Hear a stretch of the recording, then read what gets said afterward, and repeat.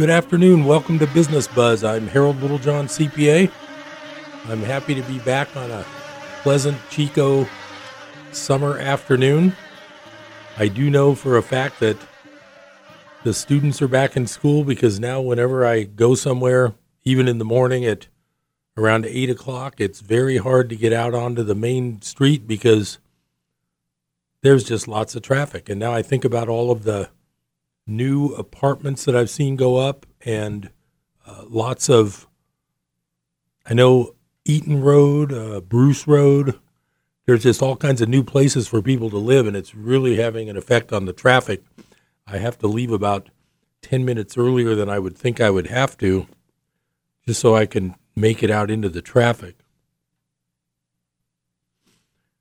Well, I've got a lot of interesting things to talk about today, and as you know, on Business Buzz, I try to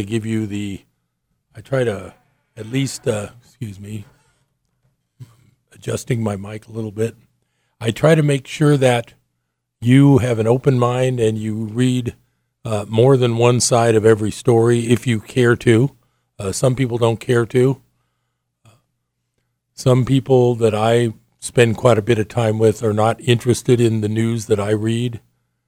Of course, I have to be up on business and tax law because that's my job. My day job is preparing a lot of income taxes.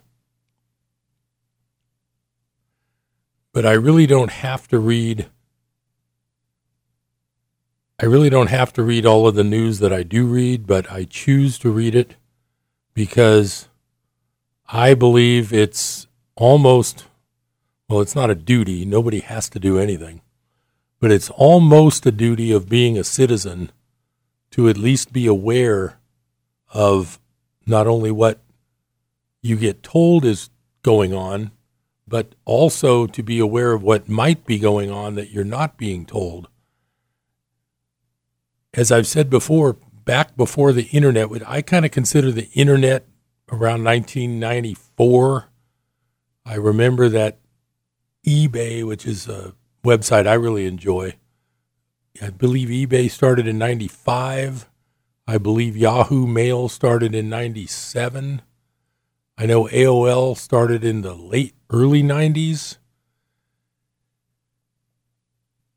I just consider the mid-90s the start of the internet. And the reason I mention that is that as an alternative news junkie like I am, I used to have to subscribe to paper subscriptions to get a weekly newspaper that was actually printed like a small newspaper, and it would arrive in the mail once a week. I can't remember what I paid for it back then. That would have been in the 80s. I probably paid something like $60 or $70 a year, which is now probably the equivalent of $200 or $300 a year. And to me, it was worth it. Every week when I got my copy of the Spotlight, I would devour every article, the whole thing, and I would try to share some with my friends. If I found a really good one, I would photocopy 10 of them and hand them out to people when I saw them, if I thought they'd be interested. That's the interesting thing about this whole internet, is that the people who were born in the late 80s or early 90s, they'd be 30 to 35 years old. They never really had a life without the internet, so they don't know what it's like to go to the public library and check out paper books. Well, some of them do still, but if we needed to study something for our homework or write a report, we had to go down to the local library and check out a book or borrow the Encyclopedia Britannica from a family who had afforded that. I know my family had one called World Book, and it was a good encyclopedia for looking things up and reading and doing reports. But a friend of ours had the Britannica, and it was a lot better. But still, it was a printed book, and within a year or two, your printed version is sort of out of date. The other thing is, as a tax preparer, back in the old days, I would say the 80s is the old days. That's when I started doing taxes on a full-time basis. We would have libraries of big, thick books And I remember I believe it was called RIA, Research Institute of America, something like that. And every week we would get a big envelope with about 200 pages, and the type of paper it was on was kind of like, like an old Bible, a nice bound Bible has that super nice thin paper. Well, that's what this was, and it had, these were binders with about 8 rings on them.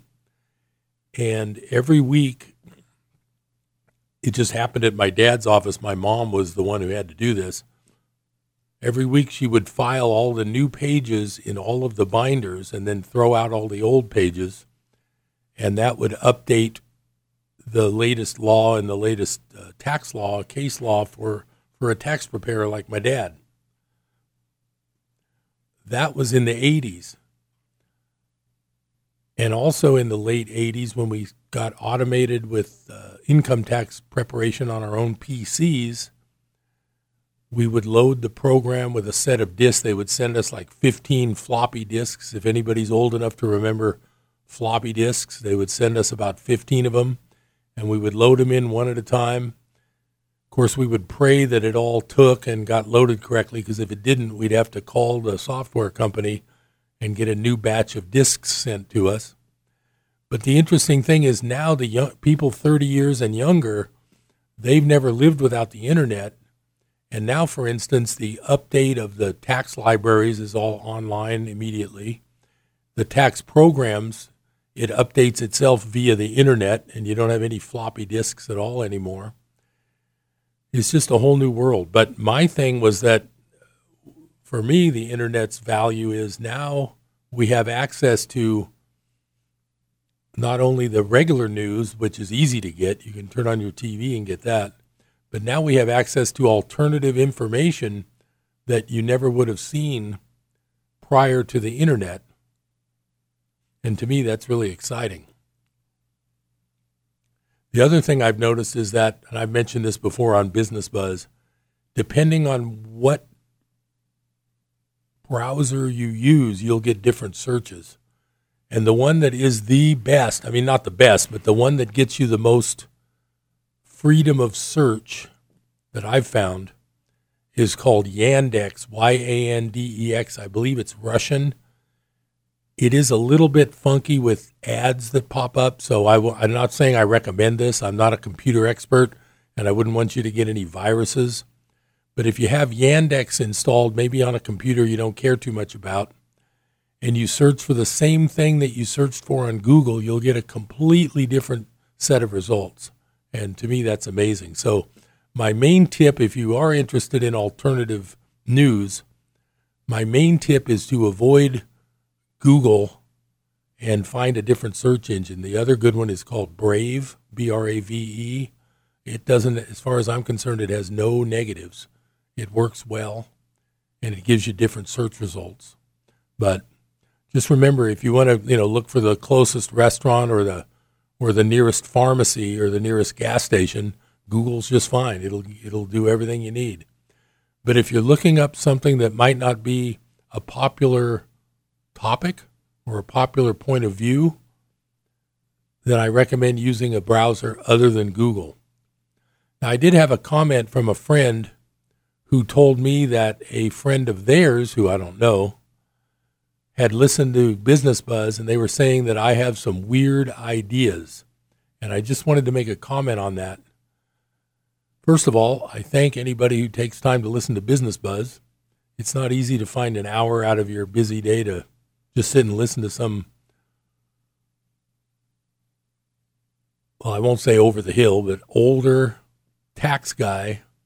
Of course, I've been in Chico officially since I came back after college. I've been here 35 years now, so I'm kind of happy about that. I'm not a Chico native, but that's getting close. That's over half my life now, including my 5 years spent while I was in college.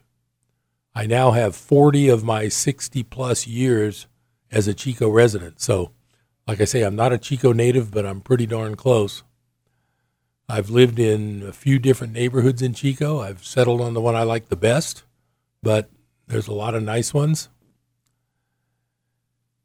And as I say, my main goal in life is to save people taxes. So my main job is my day job.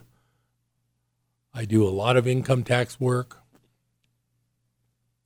My second main goal, or my secondary goal, is to educate people and tell them to do a little research and read a little bit. And there's lots of information, and it's up to you. You don't have to take anybody's word for anything. Just look it all up and you decide what you think sounds more truthful. I think that's the best way to do it. Because obviously you're going to find two different versions or more of everything. And of course, if today I've got a lot of different interesting articles that I brought. I guess I'll say, if anybody's a tad on the squeamish side, not that I'm going to be graphic, but if anybody's on the squeamish side of hearing about depressing things that might be part of our American history, what can I say? If you don't like it, that's why we're in a free country. You're free to turn the dial or leave it on. And that's the way I look at it.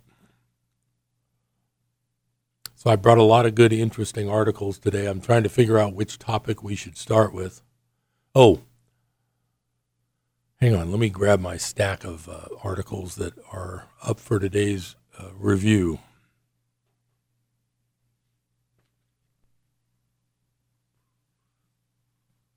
Okay. Well, since school just started, I've got an education-related article.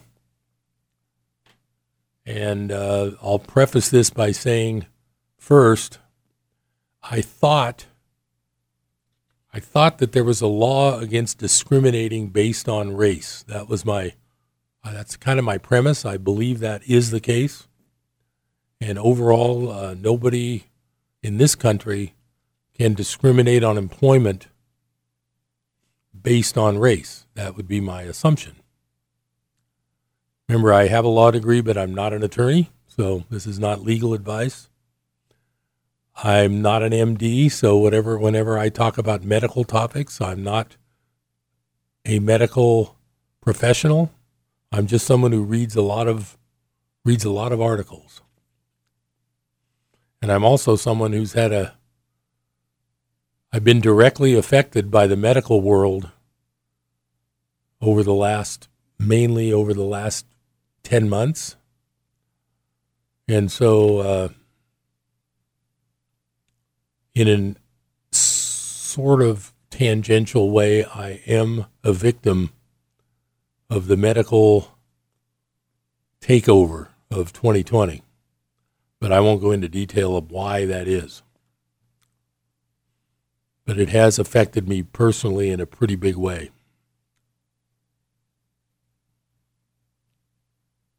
So this article is about the Minneapolis Federation of Teachers Union, and it says, an agreement between the Minneapolis Federation of Teachers Union and the school district states that white teachers will be laid off before teachers of color, regardless of their seniority.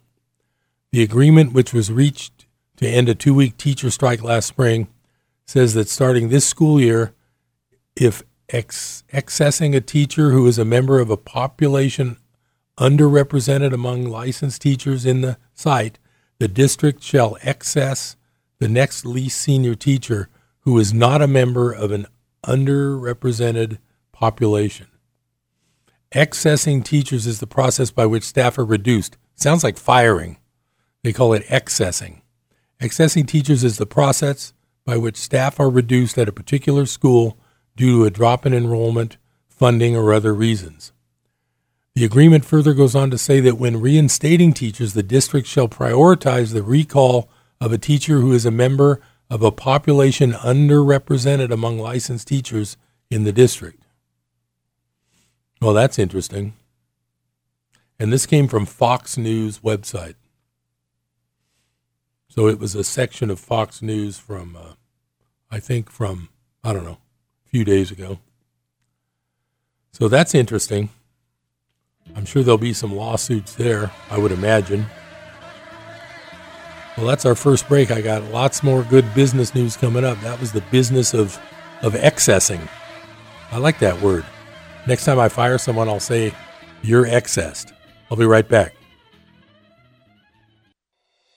This is Pause to Pray, a chance to stop down each day from the daily noise of life and pray for our country's leaders. Today we pray for Spiro Stefanu, Administrator of the Economic Research Service. He provides leadership and guidance for research, analytical, and technical operations. Philippians 2:3 reminds us of the qualities of a good leader. Do nothing out of selfish ambition or vain conceit. Rather, in humility, value others above yourselves.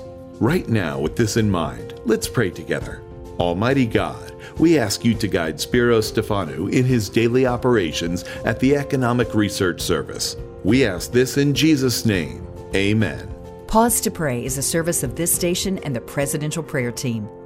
This is an important election year in your state and all across the country, and we are joining together to pray the vote. Details at pausetopray.org. Hello, this is Samantha Landy, and I bring you Psalms of Hope, heard here on Life Radio every Monday, Wednesday, and Friday at noon. So do tune in and join me for beautiful music and an encouraging word from the Lord.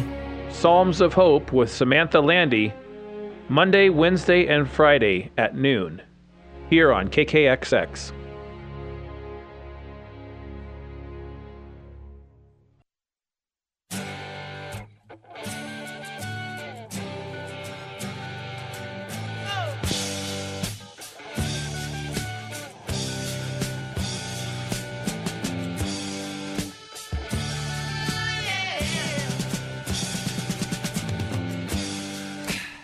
Welcome back to Business Buzz. I'm Harold Littlejohn, CPA.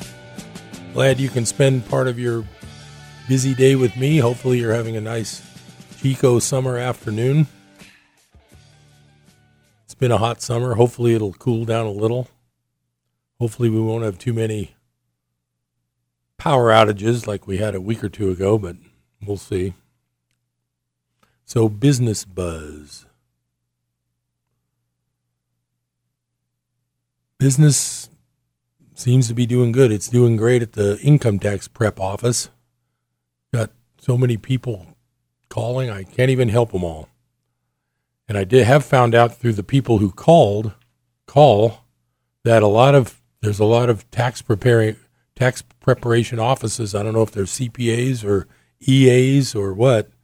They're not taking new clients. So I would recommend, if you have a simple case but you need help, I would probably call Liberty Tax on Mangrove or H&R Block. I guess they're still on the Esplanade. And I think they always take new clients. Problem is they used to be inexpensive compared to CPA's preparation fees, but based on what I've seen, they really aren't much less than you would pay at my office. But, don't quote me on that. I always have to get a good idea of what somebody's got, because as soon as I quote them, then they come out with, and I got this, and I got that. But all they remember is the dollar amount. So I have to be very careful when I quote, like over the phone, of the range of how much it'll cost. Because every time I do, about a minute later, I get a new list of things they forgot they had. But that dollar amount, they don't forget that. They forgot everything else, but they don't forget the dollar amount. So my dad always told me, whatever you're thinking of quoting somebody, just add 50% before you speak. And that way you'll make up for the fact that you're trying to be a nice guy. And I got a couple favorite sayings regarding that. One of them's very famous, and it's true. Nice guys finish last. And in this world, not necessarily in the real world, but in this world, nice guys finish last. And my favorite of all time, my dad used to say, is no good deed goes unpunished. Every time I go out of my way to help someone more than I should, it backfires on me. And I won't go into detail, but I've got one case right now through work it was sort of a client situation. I felt sorry for someone. I offered to help when I didn't have to anymore. And now it's become a daily headache. And like I say, I won't go into detail, but no good deed goes unpunished. Don't forget that. So I've over the last few weeks, I had my guest, Scott Hubbard, who was a practicing attorney for years. And today I've got a little legal news because I received a letter about a year ago asking if I wanted to volunteer to be on the grand jury, and that sparked my interest. I went so far as to respond yes, but I didn't go so far as to answer the second letter where I would have to go to a court and sort of get interviewed, and I kind of would have to pledge that I'd be available for something like 12 to 20 hours a week to do this. And I realized at that point that, I really don't have that kind of time with my business and my work and my obligations to my family and my clients. So I basically, didn't follow through with it. But it's interesting because I don't have the Constitution in front of me, of course. I wouldn't want to be picked up by in a traffic stop and get called a domestic terrorist, so I don't carry a copy of the Constitution right with me. But I did come across reading about, trying to remember his name, the Italian name of the Supreme Court guy who died mysteriously at like George H.W. Bush's Dude Ranch. Scalia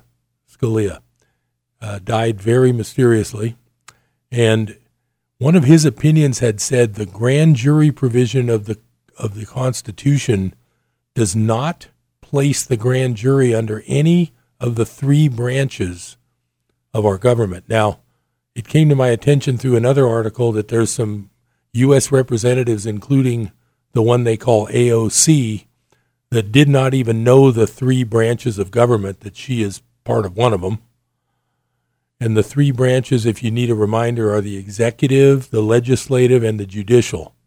But Scalia came out with a decision, I don't have it in front of me, and he basically said the grand jury part of the Constitution is not set under any one of those three. In other words, it sort of belongs to the people. And so I found this article that I thought was interesting and I wanted to share. It's called Fact or Fiction. In some U.S. states, citizens can convene their own grand jury. And then it says, this is a fact. Now, I would just interject here, and I would say probably if you wanted to try it and challenge it, it would probably be legal to do it in all the states. But it says right here, one woman in Kansas is using a rarely used 19th century law to convene a grand jury of fellow citizens to help bring charges against the man she alleges did something very, very bad to her. In 2018, Madison Smith, alleged that a classmate attacked her when she was a university student in Kansas. The accused denied that he had done anything and insisted that their relationship was consensual. You can figure the rest out. The county prosecutor refused to press charges, but charged Stolzenberg, that's the defendant, with battery, to which he pleaded guilty. Ms. Smith used a Kansas state law dating back to 1887 to instead call up a, quote, citizens' grand jury. It convened for the first time recently in what is thought to be the first case of its kind involving a sex crime in the United States. Citizens' grand juries in Kansas have previously been convened because people were unhappy with an indecent public sculpture, adult bookstores, or abortion doctors. In most states, a grand jury is organized by officials investigating the case and determines if there is enough evidence to pursue a prosecution. Grand jury members examine evidence and hear witness testimony. Sometimes they subpoena documents from the accused or look only at the evidence that the police have gathered. A grand jury meets in secret to decide only if charges should be brought, but does not decide if the accused is guilty or innocent. A grand jury does not have to be unanimous to issue an indictment, but depending on the jurisdiction, usually 2/3 or 3/4 of the grand jurors must agree. If charges are filed, the case is handled as a standard criminal matter. The defendant pleads guilty or not guilty in a traditional jury trial. In most of the U.S., only a judge or a prosecutor has the power to convene a jury, but Kansas, along with Oklahoma, Nebraska, North Dakota, New Mexico, and Nevada, allows citizens themselves to call one. Kansas's law was designed to ensure that people who do not have wealth or power can still have a shot at holding someone accountable for their actions. In Kansas, a state resident must circulate a petition to collect a certain number of signatures. Ms. Smith's petition were posted in bars and cafes in town. Smith, who needed 212 signatures, collected 329. What do you think? Should citizens be able to call their own grand juries, which might result in criminal charges against someone? Well, that's an interesting article. And I'm almost like, well, of course. Why would that be left to a potentially crooked judge or potentially crooked prosecutor?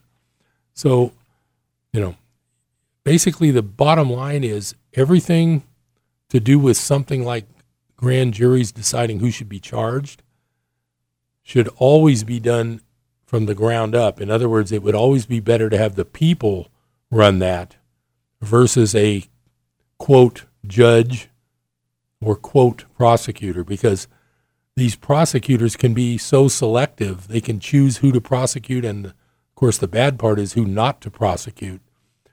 It's just the whole thing's such a dirty system, totally corrupted and not fair. So, of course, I believe that that's a great idea for citizens to impanel grand juries. Perfect timing for that second break. This is Harold Littlejohn, CPA, talking about the business of self-driving cars in a minute. Stay tuned to Business Buzz. And it's not what you think.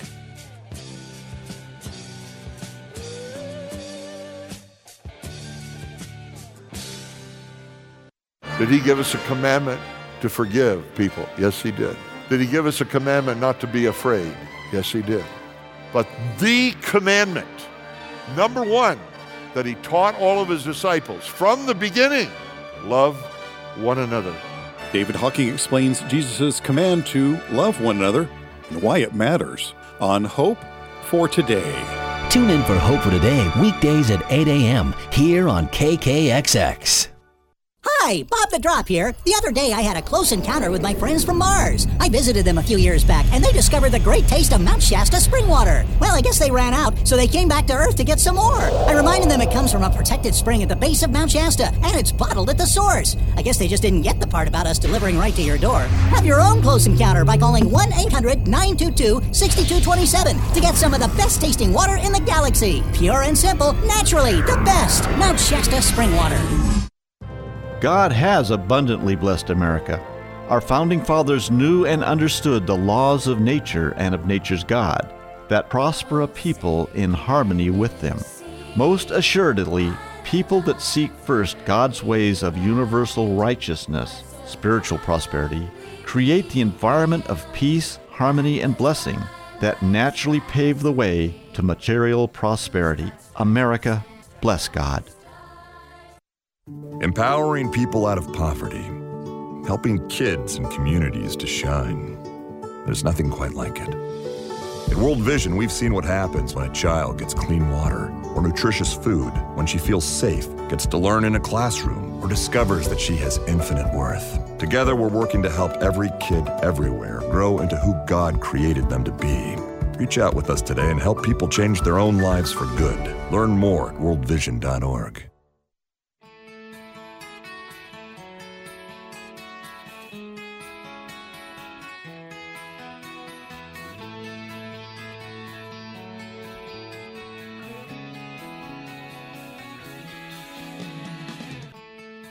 Welcome back to Business Buzz. I'm Harold Littlejohn, CPA. And I've got an interesting, to say the least, article.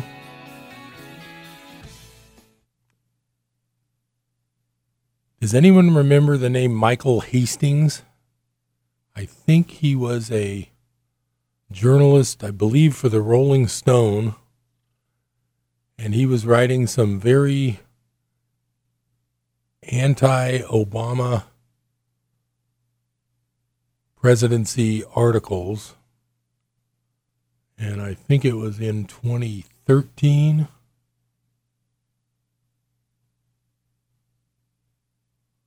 So anyway, there's an Interpol Russia document. The reason I said self-driving cars was there was an interesting crash of this journalist back, I think it was in 2013, and his Mercedes was driving in Hollywood, and it's all on, those video cameras they have along the roadways in most places.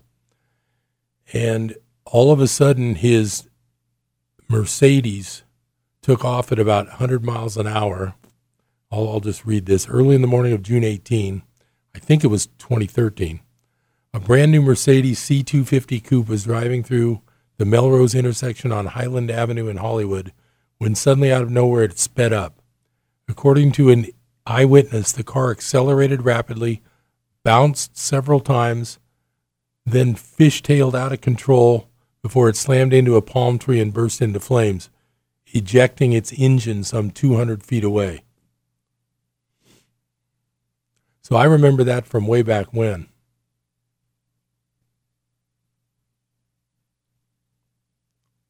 So the reason I said I've got alternative news about self-driving cars, and I said it's not what you think. I thought maybe you were thinking I was going to talk about Tesla and their self-driving cars that I don't want to be anywhere near until they perfect that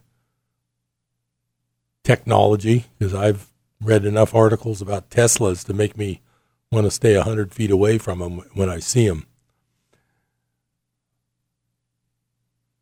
So there's a report most glaring to be noticed in an Interpol Russia document. And this is what I said, if you don't like unpleasant topics, just tune out, because I'm not going to be graphic, but I'm going to talk about topics that are not fun. But this is part of being an alternative news junkie. And if you're like me, you want to hear this stuff. So it says, most glaring to be noticed is an Interpol Russia document about child sex slave trafficking in Eastern Europe. A document critical to notice because it notes Russian child sex trafficking investigators cooperating with an American Christian missionary in the Eastern European nation of Romania named Jackie Walorski, who, after returning to the United States and being elected to U.S. Congress, sponsored the, quote, Human Trafficking Prevention, Intervention, and Recovery Act of 2014. And during the past year, notes in the file about U.S. Congresswoman Walorski that she had been in contact with Hollywood actress Anne Hesh, who during the past year was making the movie Girl in Room 13 about child sex slavery and trafficking. The reason it's critical to notice the SVR, including file information about Michael Hastings, that's the guy I told you about in the old crash, in their report is because of what happened on 3rd August, which was when a car driven by St. Joseph County Republican Party Chair Zachary Potts, suddenly crossed the center line of a roadway on a clear day, crashing head-on into the vehicle of Edith Schmucker, killing both of them, along with U.S. Congresswoman Walorski and her communications manager, Emma Thompson. Then 2 days later, on August 5th, the car driven by Hollywood actress Anne Hesh suddenly out of nowhere sped up, crashed into a house, then burst into flames, and saw her dying on August 11th. Quickly after which, the Los Angeles Police Department said it would no longer investigate Anne Hesh's sudden car crash. Most ominously, this report also references the scientific article, Radio Attack Lets Hackers Steal 24 Different Car Models, and the Washington Post article, What We Know About Car Hacking, the CIA and Those WikiLeaks Claims, wherein it revealed, tucked into WikiLeaks' analysis of a trove of documents allegedly from the Central Intelligence Agency, is a stunning line that the agency has looked into hacking cars, which WikiLeaks asserts could be used to carry out nearly undetectable assassinations in making its claim. WikiLeaks links to meeting notes from 2014 listing potential mission areas for the CIA's Embedded Devices branch, which includes vehicle systems and QNX. Yoni Heilbronn, the vice president of marketing at Argus Cybersecurity, an automotive security company, said, The equation is very simple. If it's a computer and it connects to the outside world, then it is hackable.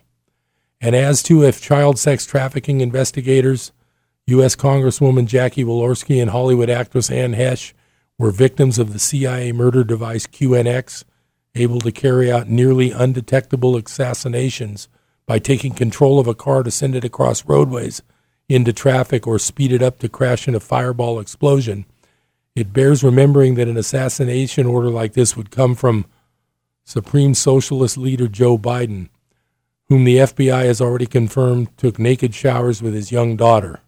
Whoops. Sorry, I didn't see that part coming. I try not to be too political on this show. But the bottom line is, if you think about what I just read, we don't know anything of what's really going on in 90% of the stories we read. So that's the business of self-driving cars.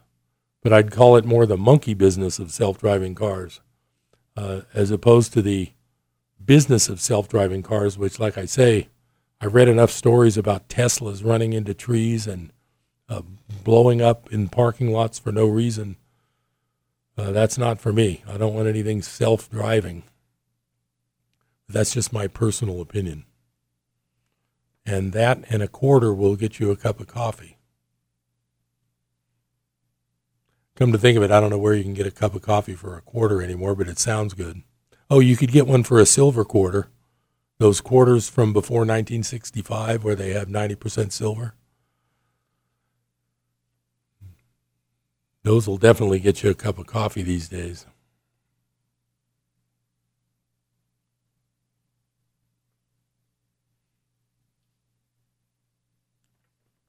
How about the medical business? I love the medical business. That's where all the money seems to be at. I'm not in it. I do a few taxes for a few medical people, but I don't ask them details about the work they do. And since the last 2 years, I don't really want to know the work they do. But I found an interesting headline, and it's medical news, and it's from Planet-Today, so planettoday.com. August of 2022. And the headline says, Israel wants to halt rabies vaccine for animals after just 10 adverse events, but won't stop COVID vaccines for humans after hundreds of thousands of injuries and deaths. So are we seeing here that maybe animals are more important than humans? That seems to be what they're indicating. Israel's Minister of Agriculture wants to halt the Novavax rabies vaccine for animals. Investigators detected a higher than normal rate of adverse event in pets, including fever, pain, allergies, and shock symptoms. 3 pets were reportedly hospitalized after vaccination. So far, no animal deaths have been reported. The agency has verified 10 adverse events per 100,000 vaccinations and wants to investigate both the importer and the manufacturer for errors related to shipment, contamination, and product defect. Meanwhile, Israel continues to ignore hundreds of thousands of citizens who have been either injured or killed by COVID vaccines. Israeli government taking animal vaccine injuries seriously while ignoring hundreds of thousands of injured humans.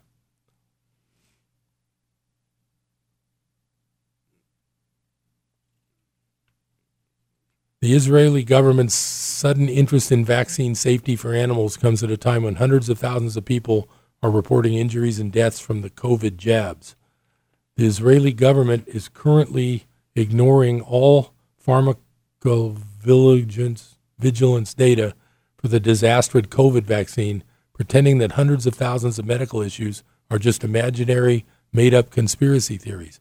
However, when it comes to the rabies vaccine, a few vaccine-injured animals are a serious issue.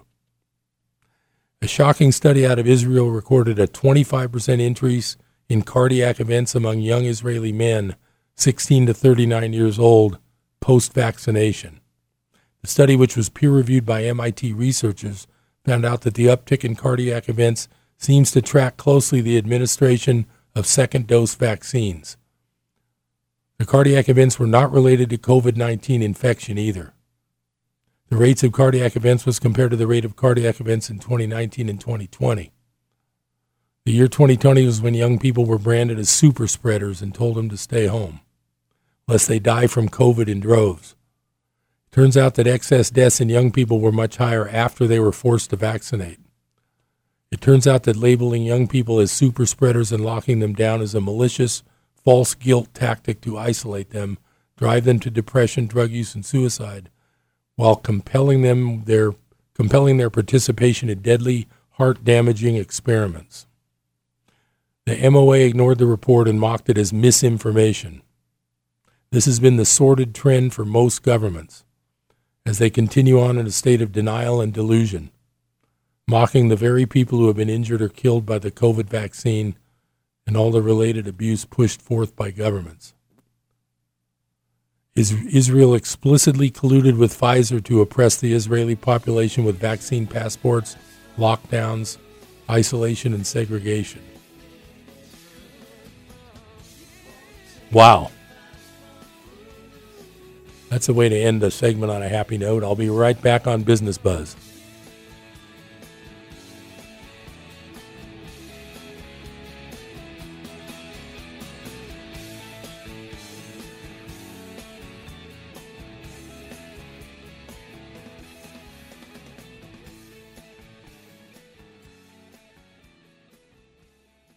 From the Pacific Justice Institute, this is The Legal Edge, defending your rights as a Christian, a parent, and a citizen. Here's Brad Dacus. If AB 2547 passes, policemen would be stripped of their right to publicly express personal opinions without punishment. The bill also could prevent a police officer from attending a Bible-believing church that simply preaches what the Bible says about controversial sexual lifestyles. This is because of the bill's vague use of the term hate groups. Well, PJI's Center for Public Policy is actively working to shed light on the damaging nature of the bill and to ensure this bill does not pass. Stay up to date on PJI's cases by signing up for the weekly newsletter at pji.org. PJI provides legal representation without charge. Get exclusive email updates by registering for The Legal Insider at pji.org. I spend a lot of time in the backyard, and I'm the center of attention at summer barbecues. In '96, I made some of the tastiest s'mores. And in '09, it was me, your backyard fire pit, that accidentally started a wildfire when a summer breeze carried one of my embers into some dry brush. Spark a change, not a wildfire. Visit SmokeyBear.com, brought to you by the U.S. Forest Service, your state forester, and the Ad Council. Only you can prevent wildfires.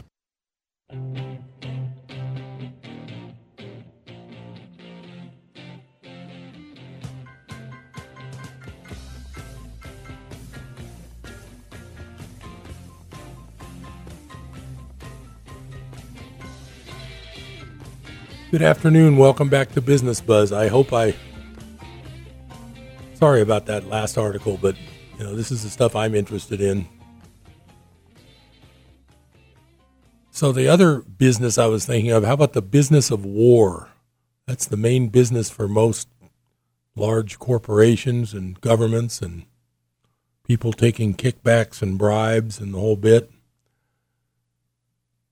So I remember I've talked about this before, but my dad was a ROTC guy in college. When he turned 18, the war was about 2 months from being over in Europe.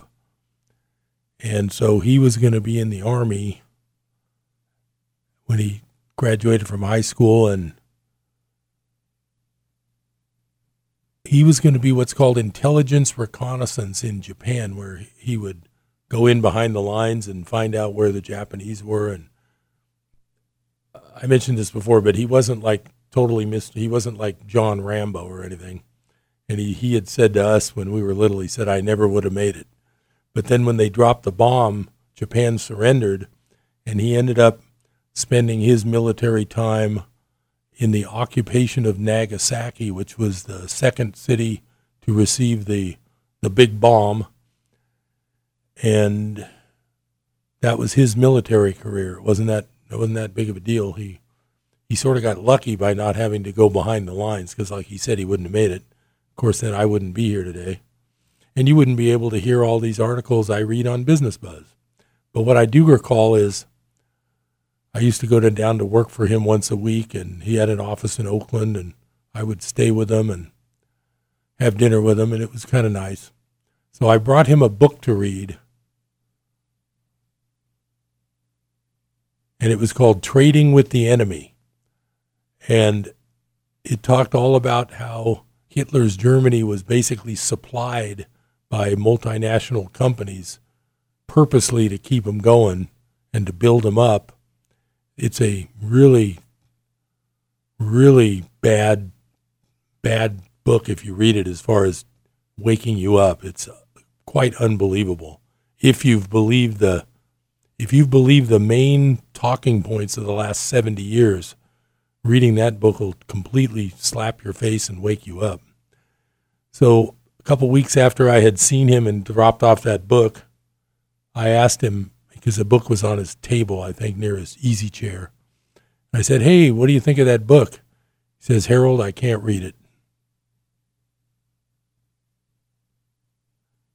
Bottom line is that when he realized that what he had thought all of his life was such a worthy cause, fighting in a foreign war where all those Americans got killed, once he read some of Trading with the Enemy, he just said, "I can't read that," because it destroyed his mental image of the great war and how wonderful it was that we went over there and did that. And it turns out that when you start learning some facts, and like I say, from alternative sources, you realize that things are not what you were told. So that's a great example of someone who, he was a very, very smart guy. Everyone liked him. He helped his clients a lot, practiced for 54 years as an accountant and a tax preparer, helping a lot of people.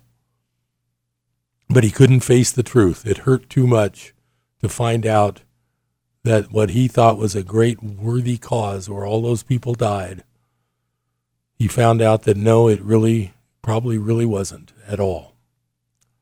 So I thought that was very interesting. So related to that, I found now here's another myth. What would you say is the general ranking or rating of President Dwight Eisenhower?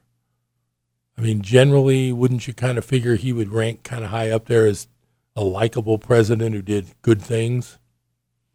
Well, I found an article that might change some minds. I mean, I didn't have a mind made up. I don't respect any president unless I know they did something good. I'm not a historian, so I didn't have any great opinion of Eisenhower one way or the other.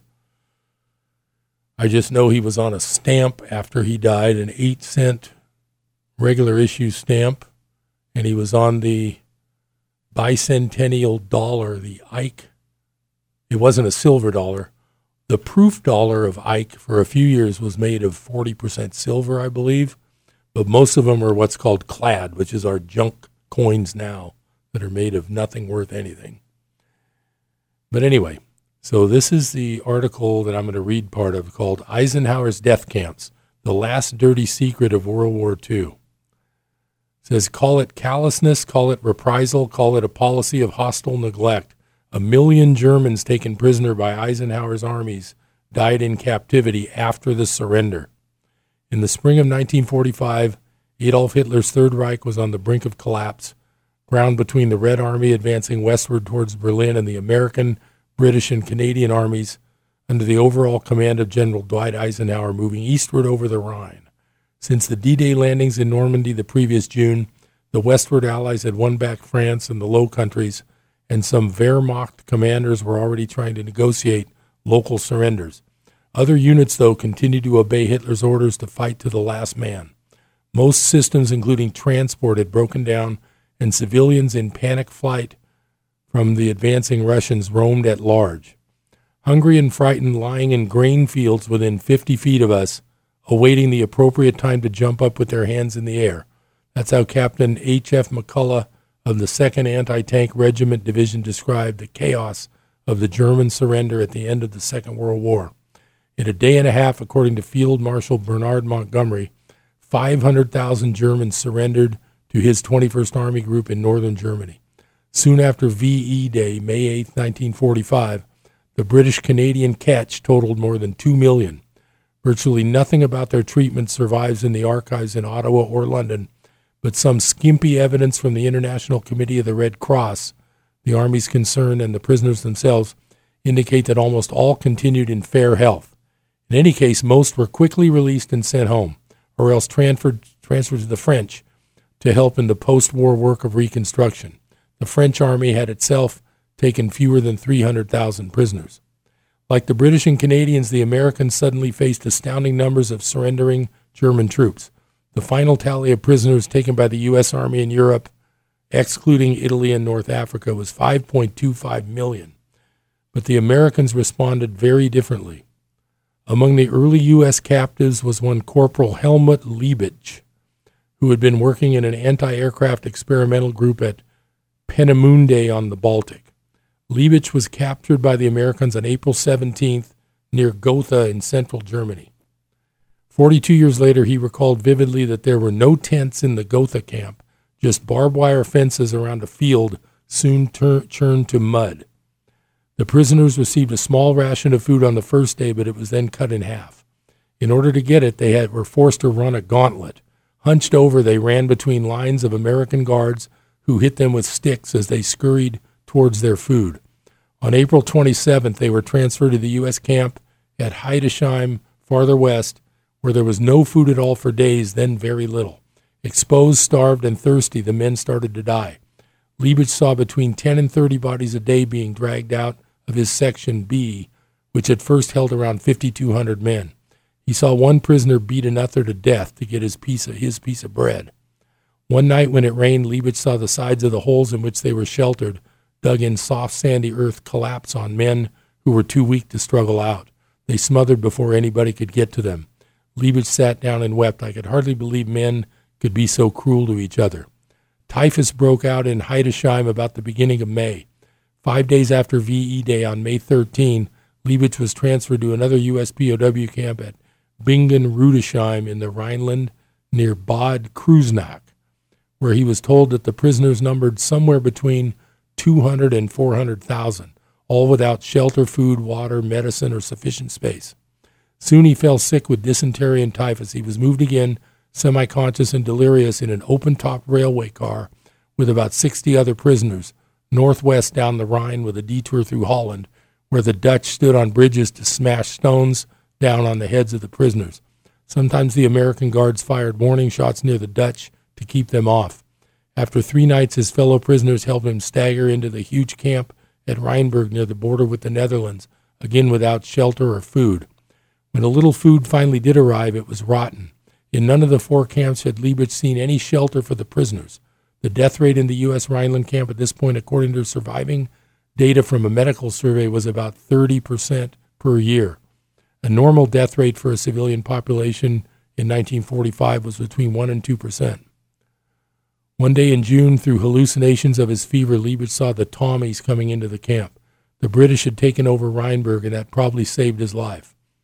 At this point, Liebich, who was 5'10", weighed 97 pounds. According to stories told to this day by other ex-prisoners of Rheinberg, the last act of the Americans before the British took over was to bulldoze one section level while there were still men living in their holes in the ground. Under the Geneva Convention, 3 important rights are guaranteed prisoners of war: that they will be fed and sheltered to the same standard as base or depot troops of the capturing power, that they can send and receive mail, and that they will be visited by delegates of the International Red Cross, who will report in secret on their treatment to a protecting power. Switzerland had been designated the protecting power. In fact, German prisoners taken by the U.S. Army at the end of the Second World War were denied these and most other rights by a series of specific decisions and directives stemming mainly from Supreme Headquarters Allied Expeditionary Force. General Dwight Eisenhower was both Supreme Commander of Supreme Headquarters, all the Allied armies in Northwest Europe, and the commanding general of the U.S. forces in the European theater. He was subject to the combined Chiefs of Staff of Britain and the U.S., to the U.S. Joint Chiefs of Staff, and to the policy of the U.S. government, but in the absence of explicit directives, to the contrary or otherwise, ultimate responsibility for the treatment of the German prisoners in American hands lies with him. God, I hate the Germans, Eisenhower wrote to his wife, Mamie, in September 1944. Earlier, in front of the British ambassador to Washington, he had said that all the 3,500 or so officers of the German general staff should be exterminated. So I won't go on and on. You can read that if you want, but the main point is, of course, you could say, well, here's some German guy. You're going to believe him. Well, what I would say is, where else are you going to get this information? You're not going to hear this come from one of the prison guards who did all this. And I've read about this before, but it's just another example that you can't believe everything you think. And anybody who thinks World War II was some glorious, righteous thing, the whole thing was staged, set up, and it was all set up and done on purpose. And it made a lot of people a lot of money. And there's a book called War is a Racket. I think it's Smedley Butler. I can't remember exactly, but my point is that you've got to look at the alternative answers to the questions you might have. And if you think you know the answer to something, you need to look at both sides of the answers and see which one makes more sense. As far as, most people I know don't agree with war and killing and slaughtering and foreign intervention, but for some reason, whoever is running our country, they do believe in it, they profit from it, and it just seems to keep on happening. So I just encourage everybody to look at the alternative viewpoint and mainly don't believe anything you hear, even anything I say, of course. You wouldn't have to. But don't believe anything and read a little bit for yourself. I think there's a lot of people that right now are having a lot of buyer's remorse. I won't go into what I'm talking about, but you could probably figure it out. There's a lot of people that if they had have asked somebody like me who's been reading a lot or done 20 minutes of research on their own, I think they wouldn't be regretting some of the decisions they've made over the last year and a half. But not my problem. I'm not an attorney, not a doctor, but buyer's remorse is a really lousy feeling. And all it would have taken would be maybe a half hour of research to learn more and to learn some alternative news. Well, that's my story, and I'm sticking to it. Time to get back out into the furnace of Chico summer afternoon and enjoy another nice day in Chico. Thanks for listening to Business Buzz. I'm Harold Littlejohn, CPA. I'll be back next week.